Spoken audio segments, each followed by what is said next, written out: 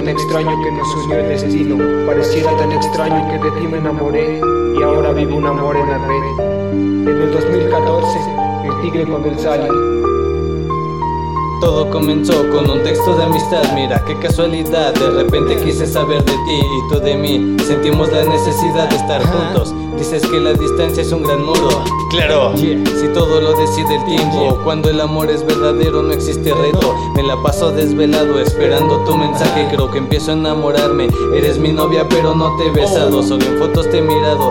Desde temprano te estoy pensando. Me estoy enamorando más de ti. No sé qué hacer, formas parte ya de mí. Estaré contigo hasta el fin, aunque no sé cómo acabará. Quieres saber mi historia, poco a poco la sabrás. 3 palabras, un te amo, recibido, enviado. Como texto será llegado.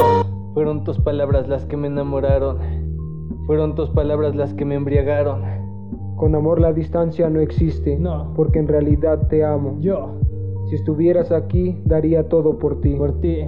Fueron tantas pláticas las que tuvimos tú y yo. No sé cuándo pasó, pero de ti me enamoré. No fue tu cara menos tu silueta. Fueron tus palabras las que hicieron mi noche perfecta. Todo es un sueño, en realidad es amor de chat. No conocí tus ademanes, nuestras vidas se atrajeron como imanes. Y fueron pláticas y emoticones, mariposas y latidos de corazones. Encontrarte conectada llenaba mi vida de emociones. Imaginamos tantas situaciones, jamás nuestras reacciones.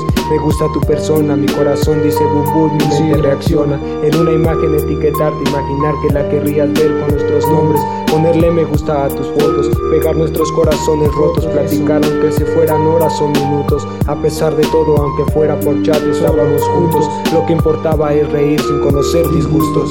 La distancia me inspira, son solo palabras, pero estás en mi corazón.